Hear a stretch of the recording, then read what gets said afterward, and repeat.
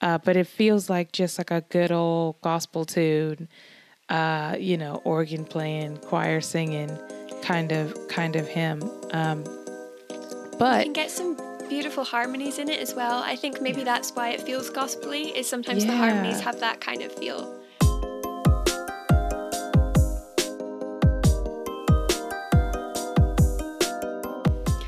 Hello and welcome back to another episode of Hymn Partial, the podcast where we talk all things church music. I'm Cara Devereaux. and I'm Monet Funka, and today we are discussing the popular hymn, Turn Your Eyes Upon Jesus. We will be talking about the Chautauqua movement and the passages of scripture behind this heavenly vision. But first, we have a favour to ask. If you're a regular listener to our podcast, would you do us a huge favour and consider leaving a 5-star review for us on Apple Podcasts? That really helps us grow our exposure to folks just like you who, maybe have never heard of our show but would be eager to listen. Also consider signing up for our free weekly newsletter or supporting this podcast financially on Ko-fi.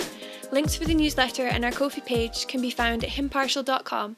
So head over to hymnpartial.com and consider supporting this podcast today. We are going to be diving back into talking about some hymns for a few weeks. We've had a few guests on the last few weeks, some wonderful guests, and we've loved having them on. I'm always surprised when someone is on our show because I'm like, who are we? And they're always just so knowledgeable and have been writing hymns or playing music or in the industry of, I hate to say industry because it sounds so sterile, but, have been in Christian music for a long time, in church music specifically. So it's really nice to kind of go back to our bread and butter and talk about some hymns. And today's hymn is, a really special hymn. I think loads of people love this hymn. But before we dig in, Cara, what is your background with this particular hymn, Turn Your Eyes Upon Jesus? I don't really remember the first time I heard it, but I think it was quite late.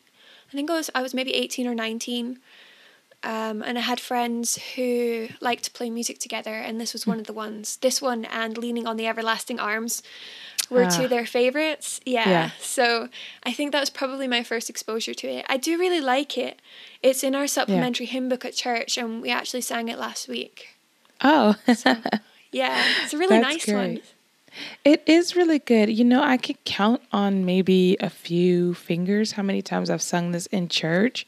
I feel like it's one of those things that I particularly associate with gospel music. And I'm not even sure why.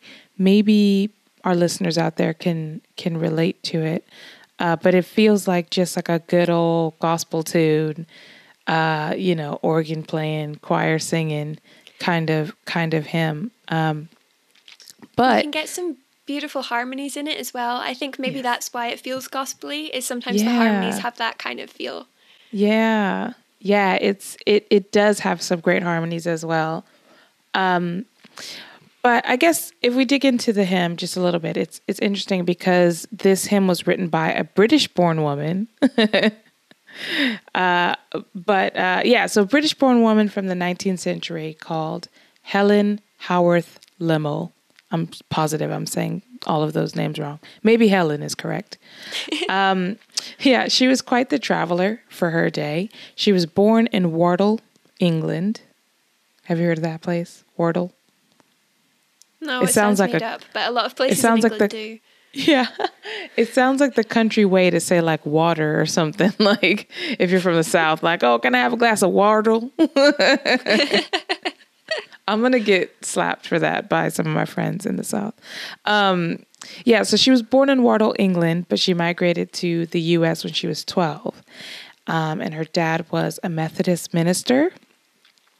And their family lived all over the U.S. They kind of started in Mississippi, then they went on to Wisconsin, and eventually Helen ended up in Seattle. So they kind of were just making their way west. She was a music critic for the publication Seattle Post-Intelligencer. And one of the musicians she interviewed for that publication convinced her to go to Europe. They were like a German musician.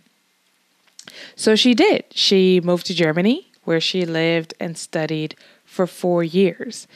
And when Helen returned to the U.S. after her stint in Germany, she began performing concerts along the Chautauqua circuit. So have you heard of this Chautauqua before? No, I couldn't even spell it if you asked me. I mean, I could barely say it, and it's right in front of me. So, I mean, honestly, I had no idea what this was. So for any of our listeners who are ignorant like me, let me take you on a short journey. So the Chautauqua movement started in the 19th century as like a Sunday school training camp for lay Sunday school teachers. The camp was located off of Lake Chautauqua. And it was formed by the Methodist preacher John Vincent and a businessman called Lewis Miller. As this training program grew in popularity, it became known as the Chautauqua Institute. And from here, other Chautauqua assemblies using the summer camp format began to spring up all over the U.S. And they were striving to have like kind of competing with one another to have like the best performers and the best lecturers and all of this stuff. So this also eventually manifested itself into kind of like a pop-up tent program called Chautauqua Circuits. And that essentially, they were basically just taking the show on the road, right? And they would set up in a certain location for like 10 days, have performances and lectures and preachers and perform. And then they would fold up their tent and move to the next place. So is that kind of similar to some of the stuff that we talked about, some of the revivalism stuff where they'd kind of like hire halls or have tents and they'd be there for a certain amount of time and they'd like preach and hold events and then they'd move on? Yes and no. So it obviously had its roots in Christianity and had, was formed from like a Methodist preacher, and obviously they had preachers come through. But the way I understand it, either this is how it was or this is how it evolved, but it became more of like a creative artistic performance where folks would perform with the intent of teaching. So that's why I say they had performers. Like, they might have like musicians come through and play music. They might have like actors come through and act out like certain historical scenes. It was kind of like a educational / spiritual / musical event almost. It was like, I think similar to like when revivals would go through different cities in the States, it was kind of like, well, what else are you going to do? Oh, there's a famous preacher coming. So people would come through to hear the famous preacher in their town when they were there. I think it was like that, but like more artistic. So it's kind of semi-religious, but not really.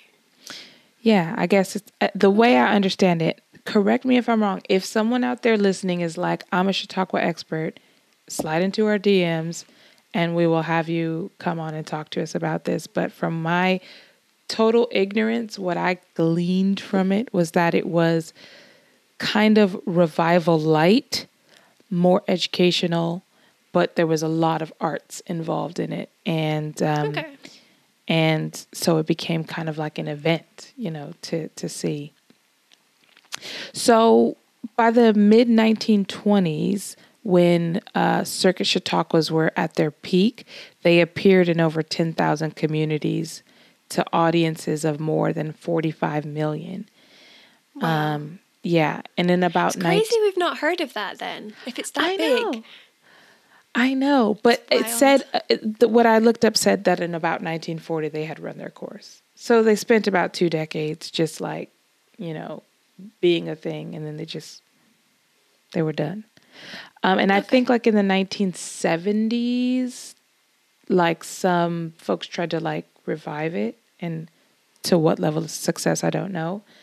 But yeah, just interesting, right? Yeah.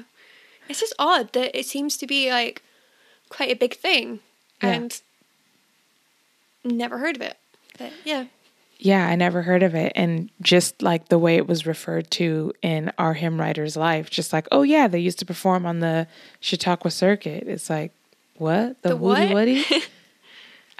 So yeah, very interesting. I'm sure some of our listeners will want to go down that rabbit hole, and I would follow you. So that's where Helen found herself after her travels from Europe. Eventually, Helen would join the Legends at Moody Bible Institute in Chicago, where she became a vocal music teacher.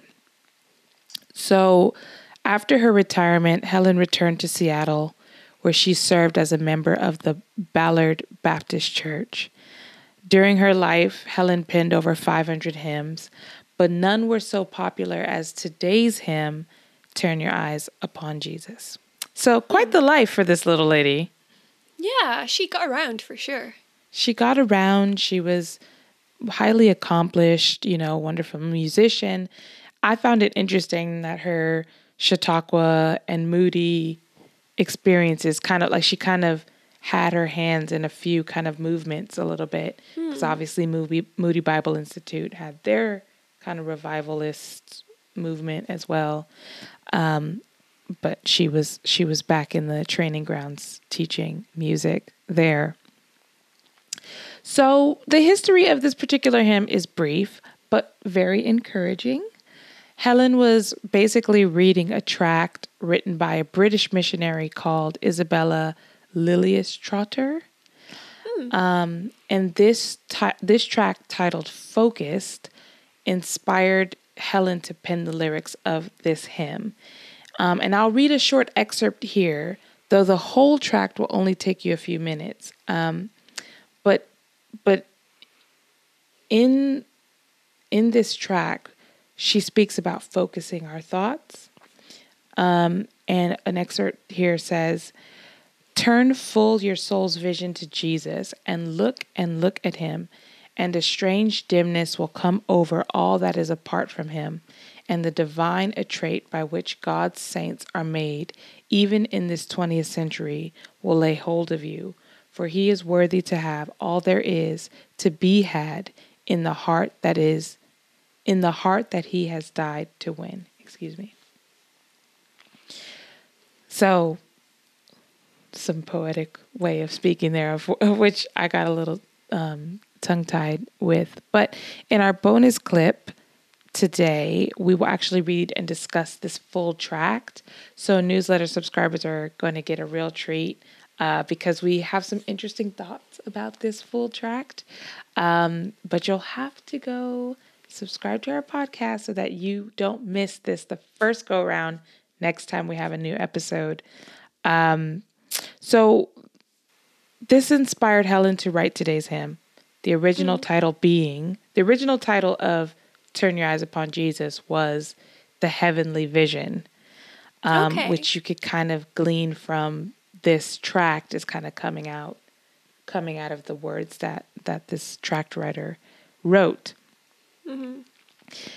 The Heavenly Vision was originally published in a pamphlet in 1918, and then again in 1922 in a collection called Glad Songs.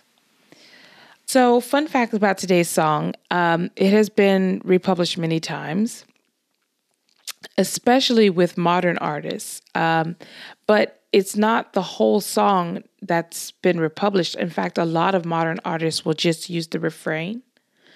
So some artists that have used this hymn in whole or in part are the Newsboys. They use the refrain in their song, Where You Belong. Do you know that song? I know the Newsboys. I can't believe they're still going. I don't know if they are. To be honest, I wasn't necessarily a fan of theirs growing up. No, so I wasn't wouldn't a fan, know. but I knew about them. Yeah. And I know of them very vaguely. Our good friends Hillsong, they recorded this hymn on their album, The Secret Place. JK, they're not our good friends. They don't know that we exist. Other acts included Michael W. Smith, Alan Jackson, Lauren Daigle, the Christian group passion, and the collective sovereign grace. So a lot of contemporary artists have picked up this hymn, like I said, in part or in whole, and there's good reason for it. So without me waffling on and on, Cara, if you could read the lyrics to us now. Yeah, I was thinking as you spoke that I've heard a few of those versions over time. Yeah. So the lyrics are, "O soul, are you weary and troubled? No light in the darkness you see. There's light for a look at the Saviour, and life more abundant and free. Turn your eyes upon Jesus, look full in his wonderful face, and the things of earth will go strangely dim in the light of his glory and grace. Through death into life everlasting he passed, and we follow him there. Over us sin no more has dominion, for more than conquerors we are. His word shall not fail you, he promised. Believe him and all will be well. Then go to a world that is dying, his perfect salvation to tell. Turn your eyes upon Jesus, look full in his wonderful face, and the things of earth will grow strangely dim in the light of his glory and grace." Brief and beautiful. Amen. I was thinking that just as I was reading. I was like, these are really It good words. doesn't have to be long. You just, No, good word. to the point. Exactly. So there are a few themes in here that we see from Scripture. Verse 1 has this theme of light and darkness that we find in a few places in the Bible, obviously. At our church, currently, we're going through the Gospel according to John. So John 1 came to mind. Cara, do you mind reading John 1, 4-5?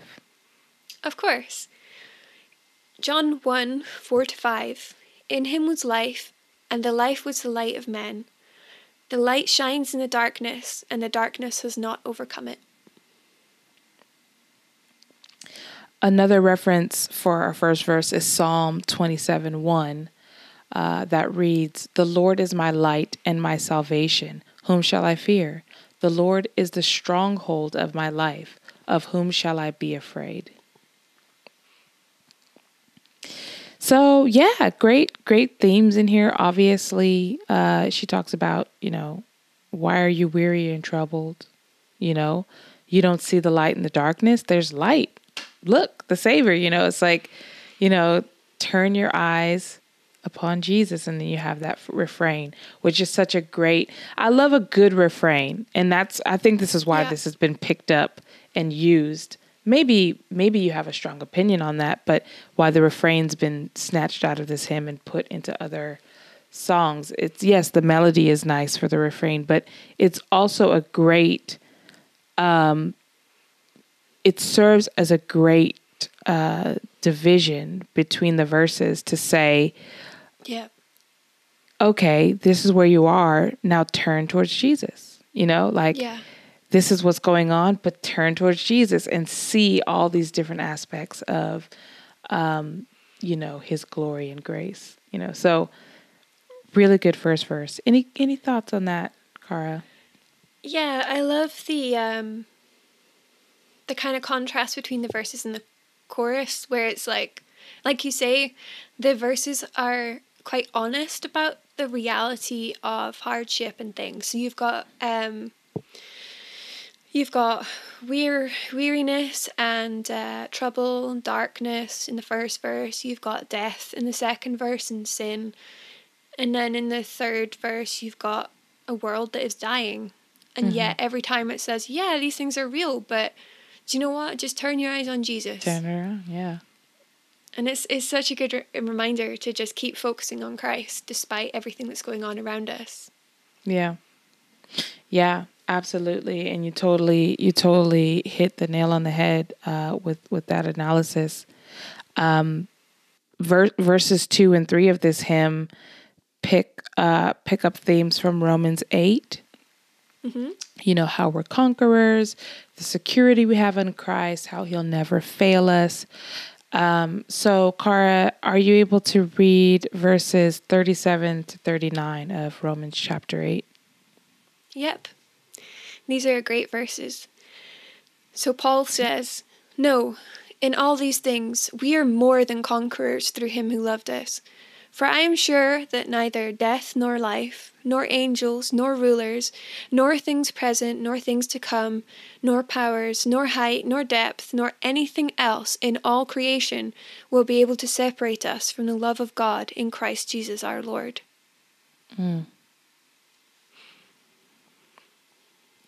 Yeah. I mean, Such an encouragement. Yeah, it's such an encouragement. And there's such a comfort in her verses. You know, she's saying, over us sin no more hath dominion. Like, psh, you know, and his word shall not fail you. He promised, believe him and all will be well. His perfect salvation to tell. It's just so many. I mean, like, it's one of those it's one of those songs that, as short as it is, you could really have 10 verses to talk about all the themes that she's hitting on. Yeah. But it is good to just kind of go ahead. I was just going to say, I feel like I read hymns like this and I'm like, they're so short, but they're so packed full of goodness. Yeah. And I am in awe of people who can use so few words to convey such depth and richness. Yeah. I think that's a result of someone who's kind of like drenched in scripture, right? Yeah. And drenched in good teaching, because they just like you give them a squeeze and like all of this goodness comes out. Yeah. I hope that's not a weird image, but you know what I'm saying? Like, it's just, they're just sponges, and like, you just go poke and then it's like theology, doctrine. Have you seen, it was a comment on someone, maybe John Bunyan, and it's like, if a mosquito bit him, he'd come away singing there's power in the blood. It's just like, you just have internalized so much of scripture that you can't help it coming out. Yeah, exactly. Yeah. That is definitely this hymn, which is why it's probably stood the test of time. Yeah. So lastly, the refrain kind of pulls its imagery from places like 1 Corinthians 13:12. Cara, do you mind reading that verse for us? I'm always happy to read scripture. So 1 Corinthians 13:12 says, "For now we see in a mirror dimly, but then face to face. Now I know in part, then I shall know fully, even as I have been fully known." A to the men. A to the men. And I like we were saying earlier, that's why that refrain is so powerful, because, you know, you're struggling to see the light in the darkness. You are dealing with sin, you know, you're dealing with the fight of sin, and you are understanding the hard task of the gospel, like sharing the gospel and like trying to get, you know, trying to tell people of the Lord's word. And just turn your eyes upon Jesus and look full in his wonderful face, and the things of this world will go strangely dim in the light of his glory and grace. Sorry. I was just going to say, it's just so empowering. And I hate using that word because it's so abused. But I mean literally, because like the power of the Holy Spirit is in you as a believer. It is like emboldening. Maybe that's a better word. It's emboldening for you to sing a hymn like this and be reminded that your strength and your power and your ability to walk day by day in this life is actually a result of you looking on the Savior. He is the one who is providing you the comfort and the strength and the mercy to do these things. It's not you pulling yourself up by your bootstraps and being all, you know, I'm the best Christian there is. Like, no, you're not. Yeah. Sit down. I really like that that third verse kind of turns outward as well. So it is kind of an introspective hymn. It's like, oh, I'm struggling, but turn my eyes upon Jesus. But then in the third verse, you've got you've had all this encouragement, and then it says, so go to a world that's dying and tell of his like salvation.